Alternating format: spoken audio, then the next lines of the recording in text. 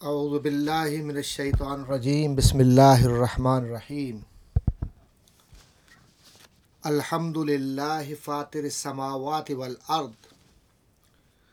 والصلاة والسلام علی النبی التہامی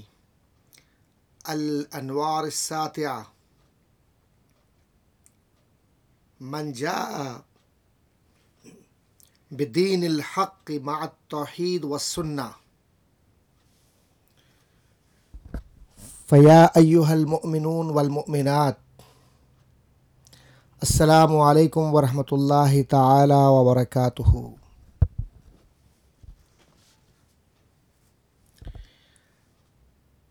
آج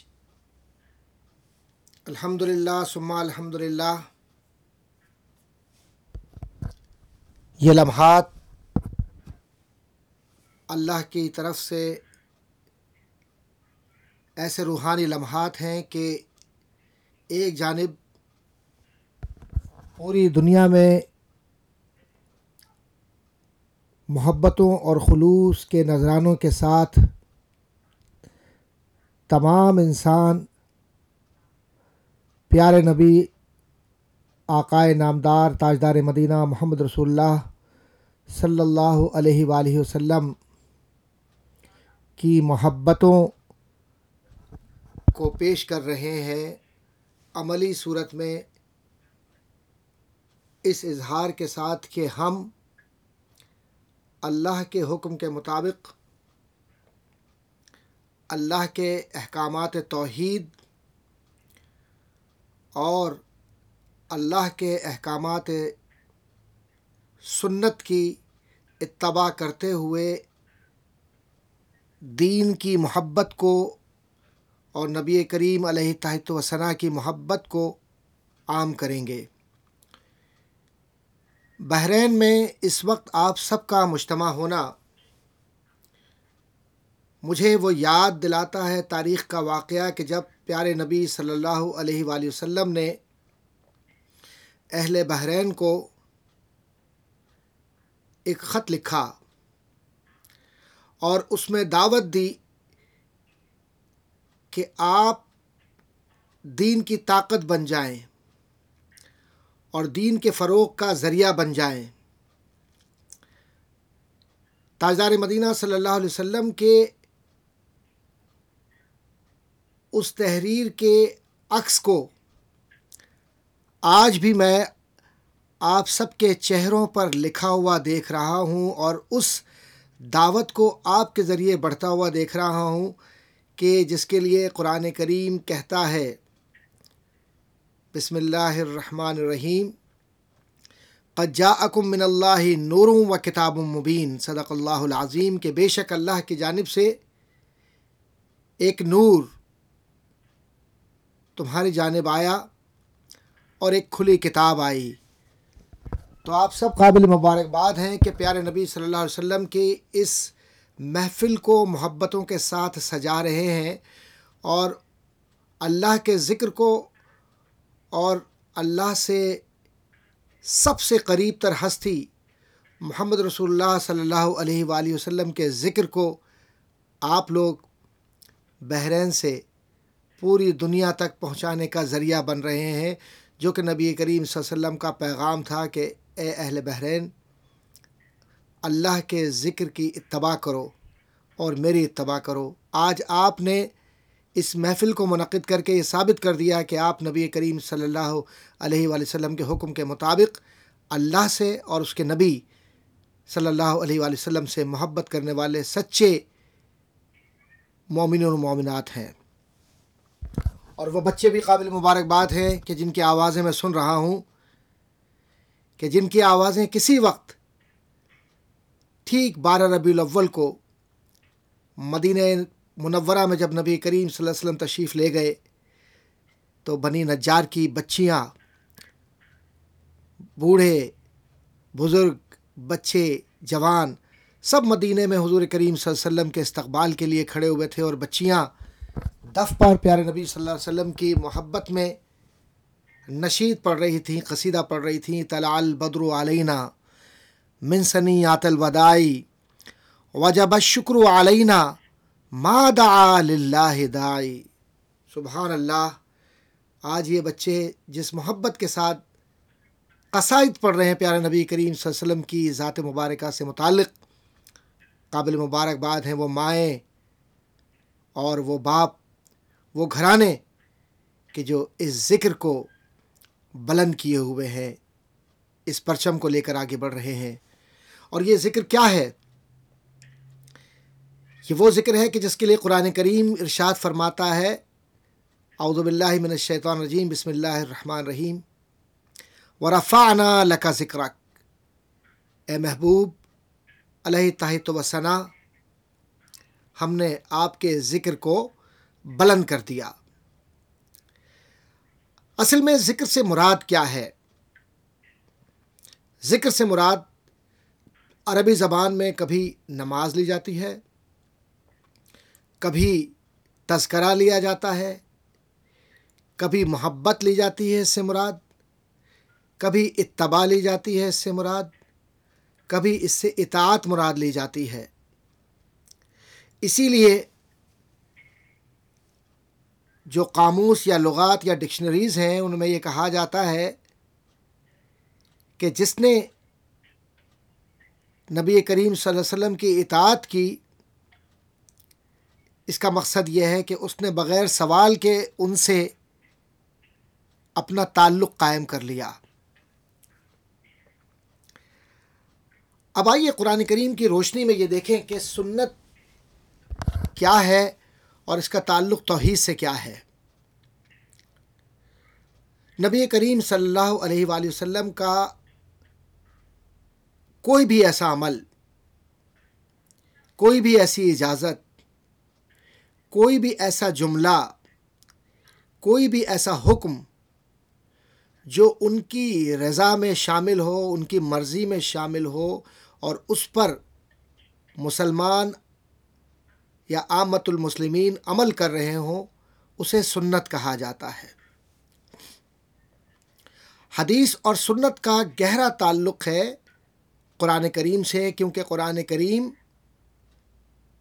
احکامات کا مجموعہ ہے اور سنت نبویہ صلی اللہ علیہ وسلم احکامات کی تشریحات ہیں.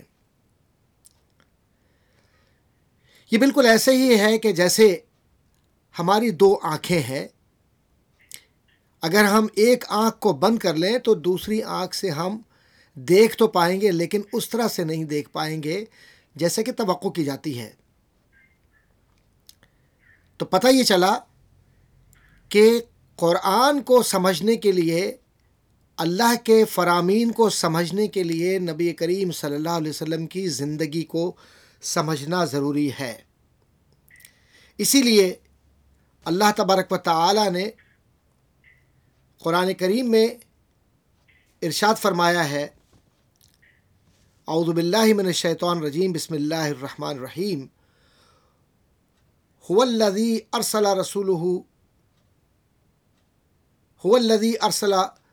رسولہ بالہدی ودین الحق لیظہرہ علی الدین کلہ وکفی باللہ شہیدا. صدق اللہ العظیم. کہ یہ وہ نبی ہیں صلی اللہ علیہ وسلم جن کو اللہ نے بھیجا ہے ہدایت کے ساتھ اور دین حق کے ساتھ، ایسے سچے دین کے ساتھ کہ جس میں کوئی بھی شے باطل کی مل نہیں سکتی، برائی کی مل نہیں سکتی، کوئی اس کو تبدیل نہیں کر سکتا، کیونکہ لا تبدیل لکلمات اللہ کا حکم سنا دیا گیا ہے کہ اللہ کے احکامات میں تبدیلی نہیں ہوتی. اب نبی کریم علیہ تحیۃ و ثنا کی سنت کو آج کے دور میں کیسے ہم دیکھیں؟ آج کا دور ابتلا کا دور ہے، آزمائش کا دور ہے، ایمان کی جانچ کا دور ہے. اسی لیے صحابہ کرام رضوان اللہ تعالیٰ علیہ مجمعین جب بھی حضور کریم صلی اللہ علیہ وآلہ وسلم سے سوال کیا کرتے تھے تو حضور کریم صلی اللہ علیہ وسلم جواب میں یہ فرمایا کرتے تھے کہ تم اللہ کی اطاعت کرو، اللہ سے محبت کرو اور میری اطاعت کرو۔ اور آپ کے اسی فرمان کو قرآن کریم نے ہر مقام پر ہر موضوع کے اعتبار سے شامل رکھا ہے، اور نبی کریم صلی اللہ علیہ وسلم کا جو فرمان ہے ترکت فیکم امرین کتاب اللہ و سنتی او کما قال، جیسے کہ نبی کریم صلی اللہ علیہ وسلم نے فرمایا ترکت فیکم امرین، کہ میں تمہارے درمیان دو اہم باتیں چھوڑے جا رہا ہوں، ایک اللہ کی کتاب اور دوسرا میرا طریقہ عمل یا میری سنت یا میری زندگی کا راستہ یا میرے طریقے وہ جو میں نے زندگی میں اپنائے۔ اب نبی کریم صلی اللہ علیہ وسلم نے کیا طریقے اپنائے اپنی زندگی میں؟ سیرت مبارکہ کو اٹھا کر دیکھیے، جس کے لیے قرآن کریم یہ فرماتا ہے کہ بسم اللہ الرحمن الرحیم لقد کان لکم فی رسول اللہ اسوۃ حسنہ، صدق اللہ العظیم، کہ بے شک اللہ کے نبی صلی اللہ علیہ وسلم کی حیات طیبہ ہی تمہارے لیے کامل نمونہ عمل ہے۔ اب نبی کریم صلی اللہ علیہ وسلم کی سنت کیسے قابل عمل ہے اور کیسے ہم اپنی زندگیوں میں انقلاب لا سکتے ہیں، اس کو اپنے ذہن میں رکھیے۔ آج ملت اسلامیہ کا سب سے بڑا مسئلہ یہ ہو گیا ہے کہ ہم نے سنت کی اہمیت کو ترک کر دیا ہے، یا سمجھنا نہیں چاہتے، یا ہم نے کم کر دیا ہے۔ توحید اور سنت اسلام کے دو بنیادی اصول ہیں۔ اگر توحید سے نکل گئے تو ہم اپنا راستہ بھٹک جائیں گے، گمراہی کی طرف چلے جائیں گے، اور سنت سے نکل گئے تب بھی ہم اللہ کے دروازے سے ہٹ جائیں گے۔ اسی لیے قرآن کریم میں جہاں جہاں ارشاد ہوا اور احادیث میں جہاں جہاں ارشاد ہوا، ہمارے مسئلے کا حل بتا دیا گیا، اور یہ فرمایا گیا وَمَن يُطِعِ الرَّسُولَ فقد اطاع اللہ۔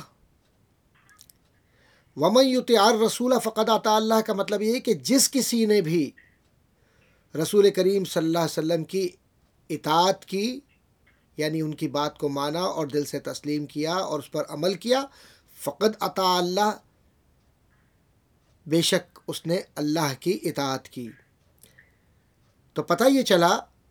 کہ نبی کریم صلی اللہ علیہ وسلم کی اطاعت اللہ کے حکم کا ماننا ہے۔ اسی لیے دوسرے مقام پر ارشاد ہوتا ہے وما آتاکم الرسول فخذوہ وما نہاکم عنہ فانتہوا۔ وما آتاکم کے معنی ہوتے ہیں جو کچھ بھی تمہیں نبی کریم صلی اللہ علیہ وسلم عنایت فرمائیں دیں،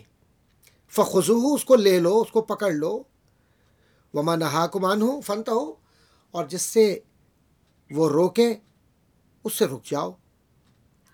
اب آج کے دور میں ہم نے یہ کیا ہے کہ نبی کریم صلی اللہ علیہ وسلم کی سنت کو ترک کر دیا۔ دیکھیے کتنے افسوس کے ساتھ ہم اپنے ارد گرد دیکھتے ہیں کہ ہم ماشاءاللہ فرض تو پڑھ لیتے ہیں، لیکن نبی کریم صلی اللہ علیہ وسلم کی جو سنتیں ہیں ہم ان کو ادا نہیں کرتے۔ اکثر و بیشتر حضرات چھوڑ دیتے ہیں اور فرض پڑھ کر چلے جاتے ہیں۔ پیارے نبی علیہ تحت و ثنا نے فرمایا تھا کہ جو شخص میرے طریقۂ عمل کو اپنی زندگی میں رائج رکھے گا اس کا خاتمہ ایمان پر ہوگا۔ تو اللہ کے نبی صلی اللہ علیہ وسلم کی سنت کیا تھی کہ آپ نے جو بھی عبادت کی وہ ہمیں ایک نمونہ عمل کی صورت میں دکھایا، اور جہاں جہاں فرض کا تذکرہ ہے وہیں سنت کا تذکرہ ہے۔ قرآن کو بعض لوگ بغیر حدیث کے سمجھنا چاہتے ہیں یا سنت کے سمجھنا چاہتے ہیں، یہ بھی ان کی غلطی ہے، کیونکہ قرآن بغیر حدیث کے اور بغیر سنت نبی صلی اللہ علیہ وسلم کے سمجھ نہیں آ سکتا۔ اور اسی طرح سے دین اسلام کی تشریحات کو بغیر قرآن کے اور بغیر حدیث کے نہ کوئی عالم بیان کر سکتا ہے اور نہ کوئی مفتی اپنا فتویٰ دے سکتا ہے۔ آج کے دور میں یہ ہم پر لازم ہے کہ ہم نبی کریم صلی اللہ علیہ وسلم کے بتلائے ہوئے طریقے کو اپنی زندگیوں میں اپنائیں اور اپنے بچوں کو قرآن کریم کے حفظ کرنے کی طرف راغب کریں اور ان سے کہیں کہ ساتھ ہی ساتھ ہم نبی کریم صلی اللہ علیہ وسلم کے فضائل اور شمائل اور ان کی سنت کو بھی اپنے مطالعے میں رکھیں۔ مجھے وہ حدیث یاد آ رہی ہے پیارے نبی صلی اللہ علیہ وسلم کی، جس میں آپ نے فرمایا تھا کہ جس نے میرے 40 اقوال یاد کر لیے اس کے دل میں روشنی پھیل گئی، نور پھیل گیا۔ سبحان اللہ! ہمارے پیارے پیارے چھوٹے چھوٹے سے بچے، ان کو قرآن کریم کے حافظے کے ساتھ ساتھ کم از کم 40 حدیثیں بھی یاد کرنا اور کروانا ضروری ہے، اور اس کے لیے ضرورت ہے کہ ماں اور باپ شام میں بیٹھ کر بچوں کے ساتھ قرآن کریم کا مطالعہ کریں، اور کچھ بھی نہ ہو تو 2 آیتیں قرآن کریم کی بچوں کے سامنے پڑھ دیں، اور پھر اس کے بعد احادیث صحیحہ کی روشنی میں قرآن کریم کی تشریح کر کے بچوں کو بتلائیں، اور خود بھی یاد کریں قرآن کریم کا حصہ اور احادیث کو یاد کریں، تاکہ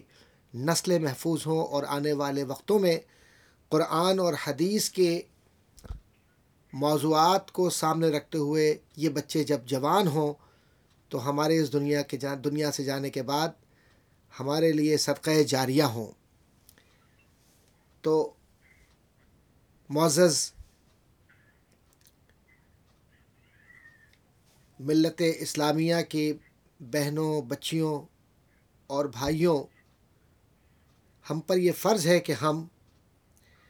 نبی کریم صلی اللہ علیہ وسلم کی